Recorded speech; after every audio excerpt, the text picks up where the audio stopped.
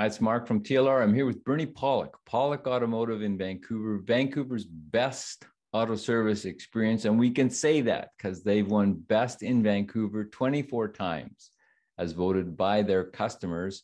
And we're talking cars. How you doing, Bernie? Doing well. So today's victim is an Audi Q5, a 2015 vintage that had a wheel bearing problem. What was going on with this vehicle? Yeah, so the owner of the vehicle was due for service and also noticed a noise when she was driving the vehicle, sounded kind of like a jet taking off or some description similar to that, like a noise that would happen as you start moving faster. So what kind of testing and diagnosis did you do to narrow down what the issue was? Well, the first step is a road test to confirm that we can hear the noise, because sometimes clients come to us with noises that we actually don't hear, which is strange, but usually these ones we do. And it was pretty apparent on the road test, the noise. Second step was to put the vehicle up on the hoist. It sounded like it was probably a wheel bearing. There's some distinct things about wheel bearings that the noise of a wheel bearing usually gets louder the faster you go. And also, if you're driving and you happen to be, say, going around a curve or a corner and the noise changes, that's often an indication of a wheel bearing too, because you're shifting the load from one side of the vehicle to the other and taking the weight on and off the bearing. So that can be an indication. Second step, of course, is to confirm which wheel bearing is it. Sometimes you can kind of get an idea and hear where the noise is coming from, but we need to confirm it on a hoist. So we put up on a hoist, being an all-wheel drive vehicle. Once we put it in drive on the hoist, get one of our techs to drive the vehicle in the air and listen to all the wheel bearings with the stethoscope, and we can tell which wheel bearing. In this case, it was the front left wheel bearing that was worn out. So what's involved in changing a wheel bearing on an Audi? Well, the wheel has to come off and the brakes need to be removed. From there, then we can actually access the wheel hub, which we remove. The bearing comes in assembly. I'll show a picture in a minute, but basically the bearing and the hub separate. But what we do is we take the bearing off of the steering knuckle, and that involves also unbolting the wheel bearing from the axle shaft as well, being an all-wheel drive vehicle. So there's a little more complication involved in an all-wheel drive. So it involves, there's some pressing involved. Usually things get corroded, and we may as well just get into some pictures right now, because they say a picture's worth 1,000 words. So this is the brand new wheel bearing as it comes, the part that's replaced. So this is basically a ball. It's got two ball bearing races and slightly different diameters for these two. So you have to make sure that you put them together the right way. In some older Audis, it didn't come with this sleeve. I guess you could do it the wrong way possibly, but the older ones, you actually pressed in the bearing and you could actually put it in the wrong way. So then the hub wouldn't fit in properly. So you have to be careful. It seems like Audis always have two different size races. So there's the old bearing. So it tends to be a lot of corrosion. And this is something you have to battle when we take everything apart. Usually the bearings tend to weld themselves into place with rust and corrosion. So it tends to involve a lot of hammering or large pry bars to get it out. But this is the bearing race. One of the bearing races is off here because that usually sticks on the hub. We have to pull that off separately. But you can see these are all the ball bearings that go around, and there's two sets of these. It's a pretty heavy duty bearing in this vehicle. There's the wheel hub. So this part gets replaced. We reuse this. As you can see, it's stepped. There's one diameter here, one there, and the splines in the middle are where the axle shaft slips in to drive the front wheel. And the final picture is this is where the wheel bearing fits in. Again, you can see a lot of corrosion here. It's a 2015. So what's that make it, about 6-7 years old? And people often buy these vehicles, or at least around here, to go skiing or places. And, that's probably seen a bit of road salt on it, which adds corrosion, which makes it a little more difficult to take out. But here's the end of the axle. And you can see where the spline slipped into the hub. So there's a very large bolt that attaches this to the hub, keeps everything rotating properly and smoothly.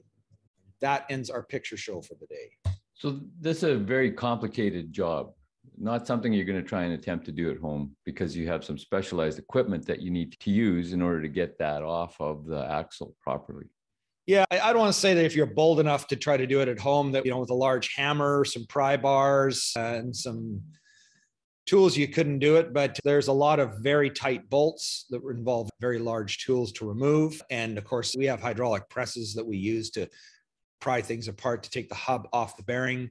And then sometimes you have to actually cut the bearing race off of the hub because they stick on there and just the way they're designed. So it involves a lot of creative work to get it off. It's definitely not a do it at home kind of job. I mean, I used to have a mobile auto repair business where I do things out on the road, so to speak. So I got kind of creative, but even a job like this would have been exceptionally challenging and very time consuming and not very doable for sure. So basically it sounds like a lot of work.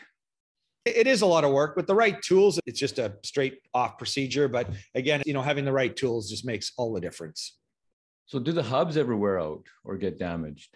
They do from time to time. And what will happen is you saw there's two bearing races occasionally. I haven't seen one for a long time. One of the bearing races will somehow the fit will get loose on the hub and the actual hub will spin on the bearing race. And if that happens enough times, it starts wearing down the hub and it won't fit properly. These have to have a friction fit. So there's just a slight, I don't know the exact measurements, but we're talking thousandths of an inch of just exact fit. So it fits with tightness. If that happens, then the hub has to be replaced. And on many vehicles, when you buy this kind of assembly, it actually comes with the hub in the bearing. So you basically undo those 4 bolts. You saw that picture we had of the actual bearing assembly. You unbolt those 4 and the hub comes off with the bearing and you put it on. Every manufacturer's a little bit different. Really nothing wrong with keeping the old hub because they don't generally wear out, but once in a while they do. Is this a common repair on Audis? Well, we haven't done many on Q5s, but over the years, we work on a lot of Audis, and wheel bearings are a fairly common repair item. I'd say the wheel bearings are these days better than they were, say, a decade or 2 ago, more durable, but it is a fairly common repair on Audis. So is there any way that you can have caused the issue or that you could, or there are steps that you could take that would help lengthen the time between having to change your wheel bearings? There's really not much you can do. These are a sealed part, and they're well sealed. I think over time, the reason this bearing failed is probably over time, some moisture probably seeped in past the seal. It probably got driven on some salty roads, and that causes metal to start expanding or contracting or corrosion to build up, and it'll allow some moisture to get into the bearing. As soon as that happens, then it tends to wear the bearing out. There's not much you can do to prevent that. Unless you drive in, Arizona and you're not driving through the bush where there's dust, because again, dust could get in and grind the seal out too. But really, there's not much you can do. They're just going to wear out on their own time. If you start bashing curbs, that could possibly put some strain on it. But again, if you're doing that kind of thing, you're probably going to be wearing other front end parts out faster. So really not much you can do. Just, it's one of those kind of set and forget it kind of parts. And that's about it. And how are Audi Q5s for reliability? They're kind of up and down. The earlier generations, they had a lot of problems with some of their engines with excessive oil consumption. This one's a 3-liter turbocharged V6, pretty nice unit. So far, they seem to be fairly reliable. This vehicle's not too old, but some of the earlier ones with the 4 cylinders definitely had some oil consumption problems. And usually, I think that involved engine replacements, but I'm not 100% sure on that. So it's a kind of vehicle I'm a little cautious on, but it's certainly a very nice vehicle, nice size, sort of smaller SUV. Overall, pretty good.